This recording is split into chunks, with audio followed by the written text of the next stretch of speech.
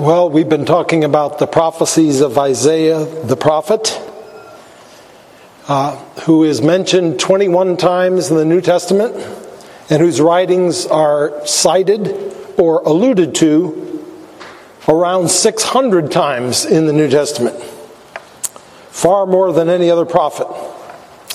Specifically, we've been working our way through Isaiah chapter 40 about the coming of the Lord. Now, many people don't think of Isaiah 40 when they think of Old Testament prophecies about the coming of Christ. You rarely hear it mentioned in the context of Christmas, for instance. Perhaps that's why we're here.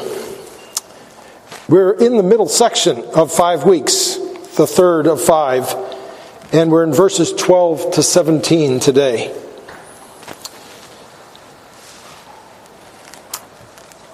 Let me read it. Who has measured the waters in the hollow of his hand and marked off the heavens with a span, enclosed the dust of the earth in a measure, and weighed the mountains in scales and the hills in a balance? Who has measured the Spirit of the Lord? Or what man shows him his counsel? Whom did he consult, and who made him understand? Who taught him the path of justice, and taught him knowledge, and showed him the way of understanding? Behold, the nations are like a drop from a bucket, and are counted as the dust on the scales. Behold, he takes up the coastlands like fine dust. Lebanon would not suffice for fuel, nor are its beasts enough for a burnt offering. All the nations are as nothing before him. They are accounted by him as less than nothing and emptiness. Now, the main point of the first 11 verses before this section was the coming of the Lord and how his glory would be revealed to all flesh. The second great point that was made in those first 11 verses was that this promised coming of the Lord is absolutely guaranteed. For it has come, the promise has come from the mouth of the Lord, and God's word never fails.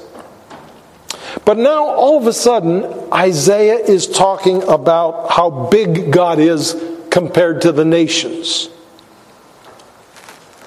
Has Isaiah suddenly changed the subject? Not at all. You see, the first 11 verses were about the promise of the Lord's coming. These verses are about who this coming Lord is. So let's take a brief tour of verses 12 to 17, this description of who the promised Lord, the coming Lord, is. It begins with a riddle in verse 12. Who has measured the waters in the hollow of his hand and marked off the heavens with a span? Who has enclosed the dust of the earth in a measure and weighed the mountains in scales and the hills in a balance? So Isaiah brings up 4 images here. First, the image of measuring the waters of the earth in the palm of one's hand. The second is measuring the heavens with some kind of a yardstick. The third is measuring the dust of the earth in a measuring scoop or a measuring cup. And the fourth is putting the mountains and hills of the earth onto a scale to weigh them to see how heavy they are. And the riddle is, who does this? And the obvious answer is, only God can operate on this level. And so we see Isaiah is reminding us who God is. the waters, the waters of the earth. You think about them, so wild and so scary at times and so forbidding, and yet they're like a little puddle in the palm of his hand. That's how big he is. Now, is this an exaggeration?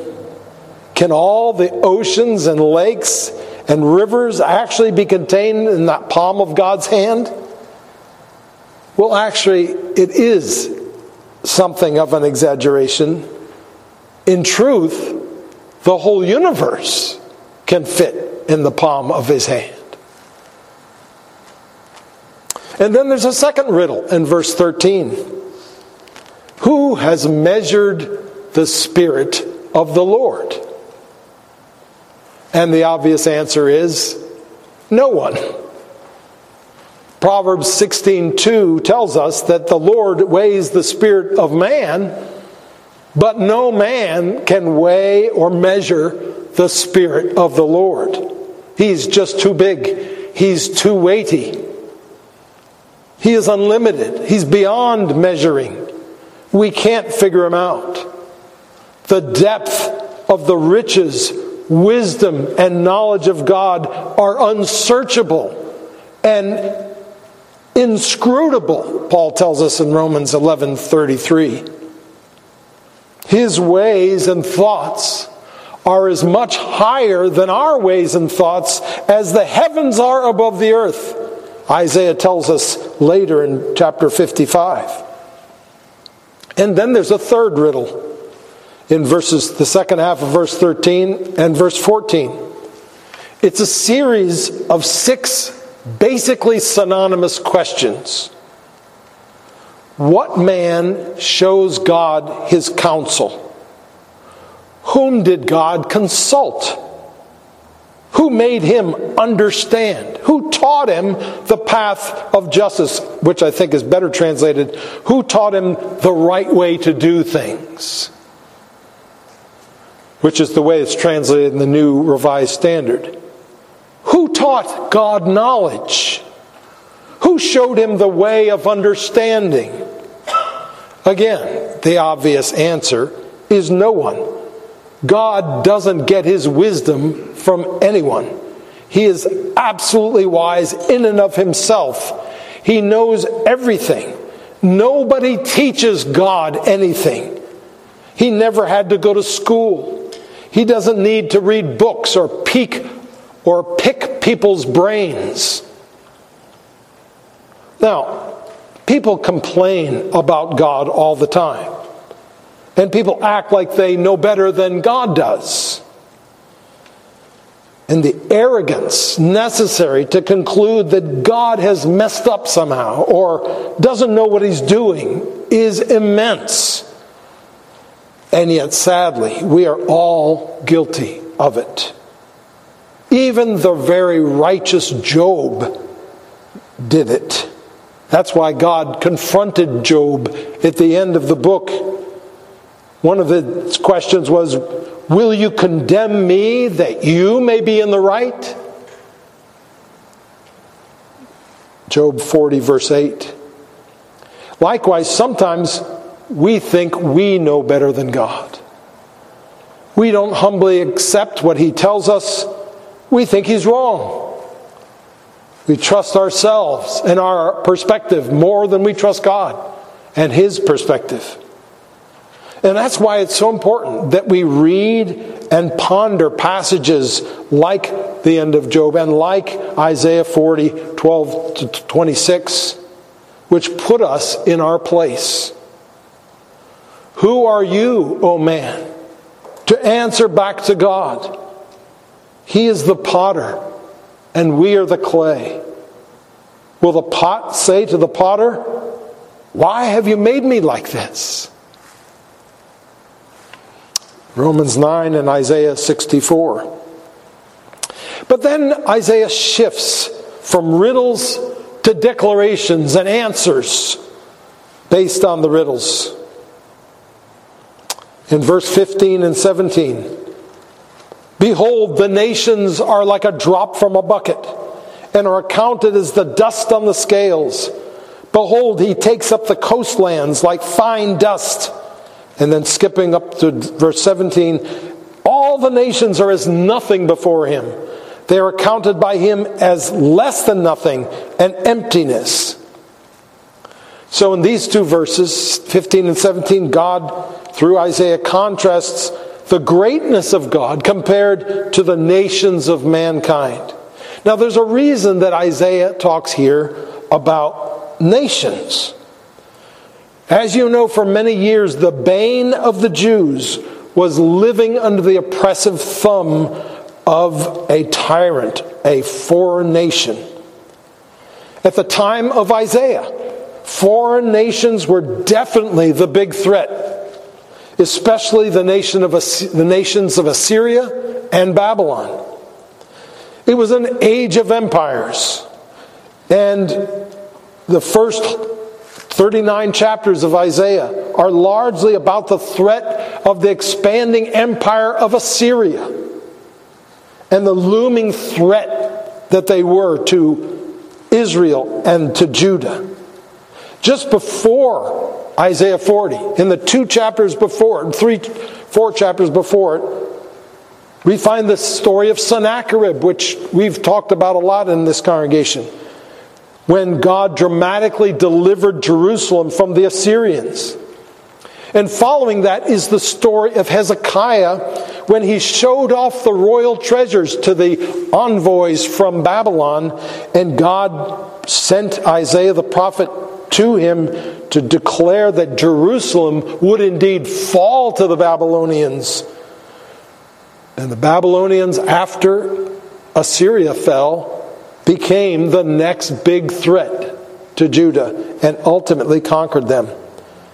But it wasn't just the threat of the nations that God wanted to make look minuscule to his people. That's a big part of that. That's the big part of it. It was also the help of the nations. You see, throughout the book of Isaiah, Israel and Judah, as they face these looming threats of these great empires, they're constantly tempted to turn to other nations for help instead of turning to the Lord. And God keeps coming after them and keeps confronting them and telling them to turn to Him and that He will take care of them. But they just can't.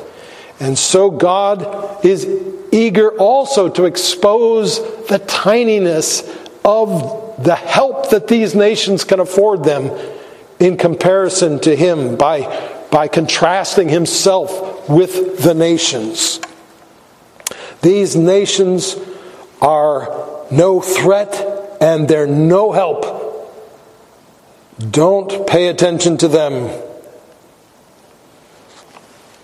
And then in verse 16, the one I left out, he illustrates this point with the example of the smallness of one particular nation. Verse 16 says, Lebanon would not suffice for fuel, nor are its beasts enough for a burnt offering.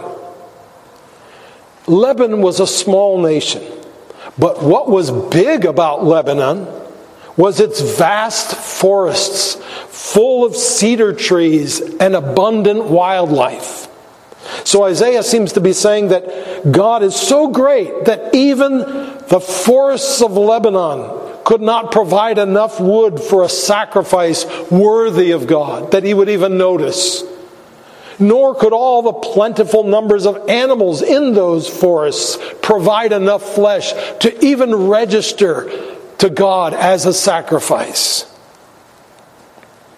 So the basic message of this section in Isaiah 40 is that God is far greater than even the great nations of mankind. And this is one of the chief themes of Isaiah as a whole. 12 chapters later, he talks about the great news of the Lord's coming. How beautiful upon the mountains are the feet of Him who brings good news, who says to Zion, your God reigns. Yes, He is above all the things that you're afraid of. He is in charge of all the trials that you're experiencing. He reigns. Your God reigns. Now, it doesn't always look like that, but appearances can be deceiving. The nations of the earth are as nothing compared to God. This is also one of the great themes in Christ's birth narrative in the Gospels of Matthew and Luke. Even when Mary, is told about being the mother of the Messiah, and she gives her great song in the end of chapter 1 of Luke, she says that, she's referring to God, He has brought down rulers from their thrones, but lifted up the humble. You see, Mary knows what the coming of the Messiah means. She knows the prophecy of Daniel that the kingdoms of Babylon and Assyria and then Greece and Rome would be followed by the coming of the Son of Man, who would crush the other kingdoms and rule forever. And then there's Caesar Augustus, the most powerful man in the world at the time. But before God, he's nothing but a servant in the story. You see, the prophet Micah in chapter 5:2 said the Messiah was to be born in Bethlehem. But Mary and Joseph were from Nazareth. And so God had somehow to get them to Bethlehem for the birth. And the way He did that was through Caesar Augustus, the most powerful man on the earth, decreeing that everyone should return to the place of his family's origin.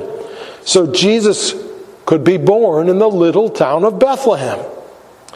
So you see, the king's heart is in the hand of the Lord, and He turns it wherever He wills. Proverbs 21:1. We can also see this in the involvement of evil, brutal Herod, who was so determined to kill Jesus that he had all the young children of Bethlehem killed. But no one can stand against the hand of the Almighty. God sent the Holy Family to Egypt for protection. But God doesn't always rescue His people like this, does He? There are times when God's children are, in fact, given over into the hands of the wicked. Jesus Himself was given over. Yes. And when it finally was time for Him to be given over, He Himself made it clear that He was willingly giving Himself over to their mistreatment. I lay down my life, He said. No one takes it from me, but I lay it down of my own accord, in John 10. And then He said on the cross, do you think that I cannot appeal to my Father, and He will at once send me more than 12 legions of angels? I apologize, that wasn't said in the cross, it was said just before. And then, remember Peter's prayer in Acts chapter 4. Herod and Pontius Pilate met together with the Gentiles and the people of Israel in this city to conspire against your holy servant Jesus, to do whatever your hand and your plan had predestined to take place. And so, when Jesus suffered, and when Jesus' people suffer, it's only with His permission and only for His good purposes. Truly, the nations are as nothing before God. But this passage doesn't just apply to nations. If the nations are so small compared to God, what about our enemies? What about our problems? What about our troubles? What about our dangers and the threats that we face? If the nations are like a drop in the bucket, how big is my house? How big are my problems, my health, my career, even my family? They are all the more minuscule. Few of us have ever lived in the fear of being conquered by a foreign nation. Few of us have tasted of that danger, those malicious threats, that dominating power, that vicious cruelty that many nations like Israel really did face. But all of us face dangers and fears and failures and weaknesses. If the nations are dust on the scales, little are these things compared to God. Now, I don't want to minimize our problems. They are real and they are painful, and often they are overwhelming. It reminds me of the moon at night, which seems so bright in the dark sky that sometimes it's actually hard to look at. But when the sun comes up, you can hardly even see the moon anymore. So it is that some things in our lives seem fearsome and intimidating until God comes into the picture. Then all of a sudden, they look dim, and He is too bright to even look at. Imagine being surrounded by a violent, angry mob focusing all their wrath on you. How would that make you feel? Probably terrified. But Jesus is so big that when a man named Stephen was surrounded by an angry mob of Christ's enemies, in Acts, the end of chapter 7, he wasn't terrified. In fact, he wasn't even paying attention to the danger or to the angry mob which eventually stoned him. His attention was riveted on Jesus, whom he saw in heaven standing at the Father's right hand. And he said, "Behold, I see the heavens opened, and the Son of Man standing at the right hand of God." It overshadowed all the danger. And when we see God, we do not need to fear man. We do not need to fear any threat. But there's another point in this passage that's too big to miss. I said near the beginning of the sermon that Isaiah was not changing the subject in this section of Isaiah 40. He's just telling us about the Lord who he had just promised is coming. And what he says about this coming Lord is that he is so big that he holds all the waters on earth in the palm of his hand and makes the nations look like nothing in comparison.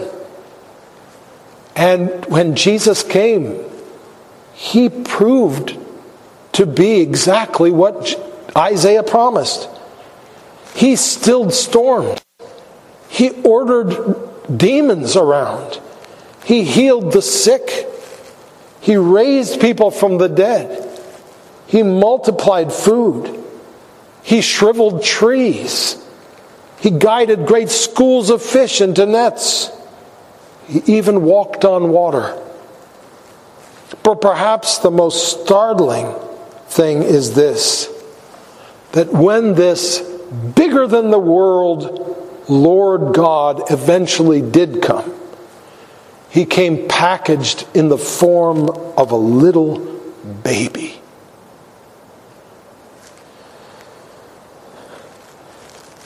I wonder if C.S. Lewis had been reading Isaiah 40 when he wrote this line in the final Narnia book, The Last Battle.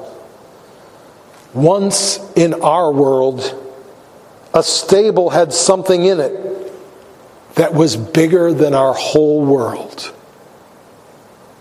Once in our world, a stable had something in it that was bigger than our whole world. In the world, people try to make themselves look big and powerful and important.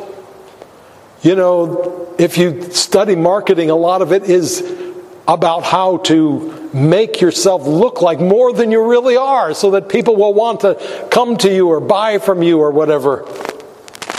And when you write resumes, the whole goal is to make yourself look as marvelous and wonderful as you can. We try to make ourselves look as big as possible. It's sort of like the wizard in The Wizard of Oz. When the fires are bursting out and the giant head is speaking with such a resounding voice, "I am Oz, the great and terrible." And then you find out that he's not so great and powerful after all.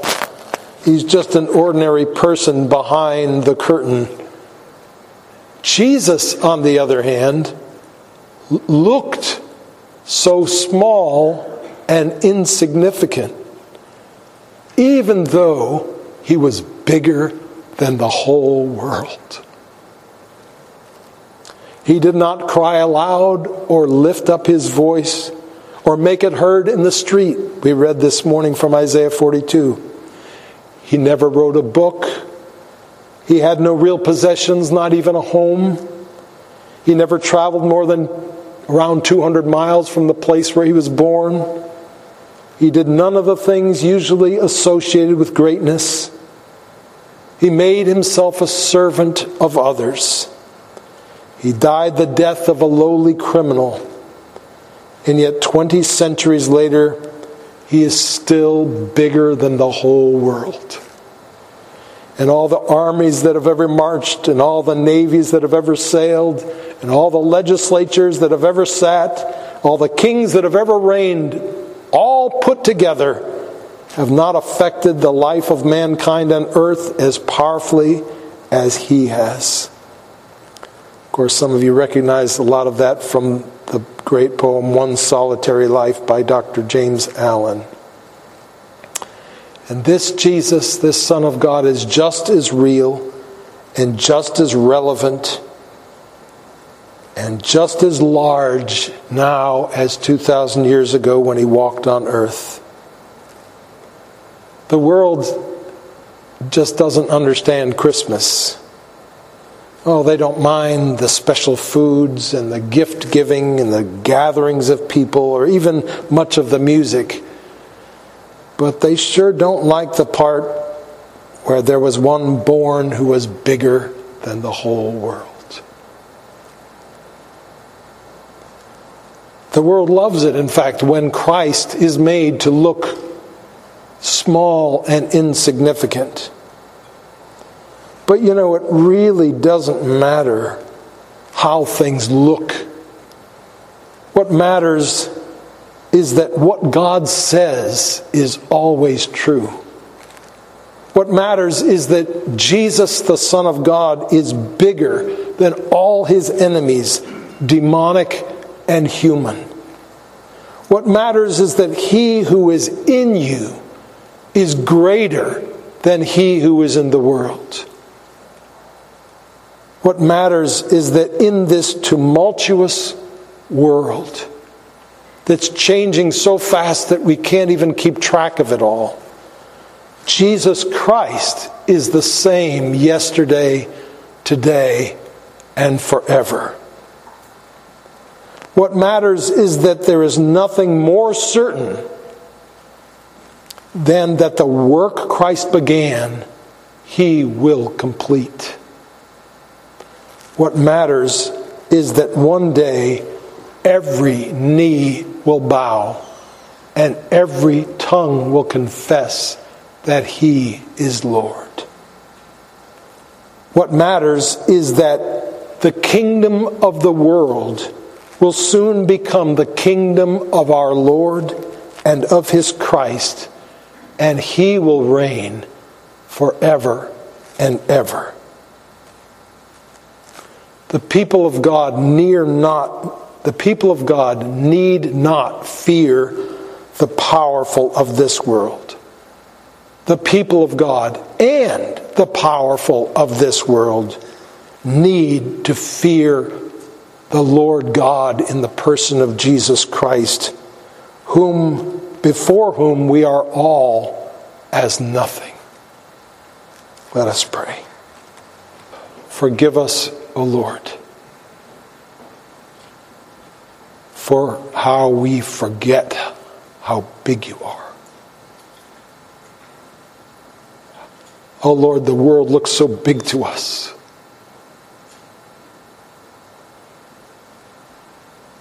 but it's so small compared to you. And Lord, the world is speaking to us. So many different voices around us are speaking to us. But Lord, yours is the only voice we need to listen to. Help us, Lord. And thank you for what you have done for us in Christ Jesus. May he be not just bigger than the whole world.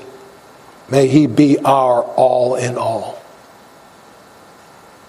May he be the biggest thing in our lives, the biggest thing in our thoughts, the biggest thing among all of our desires.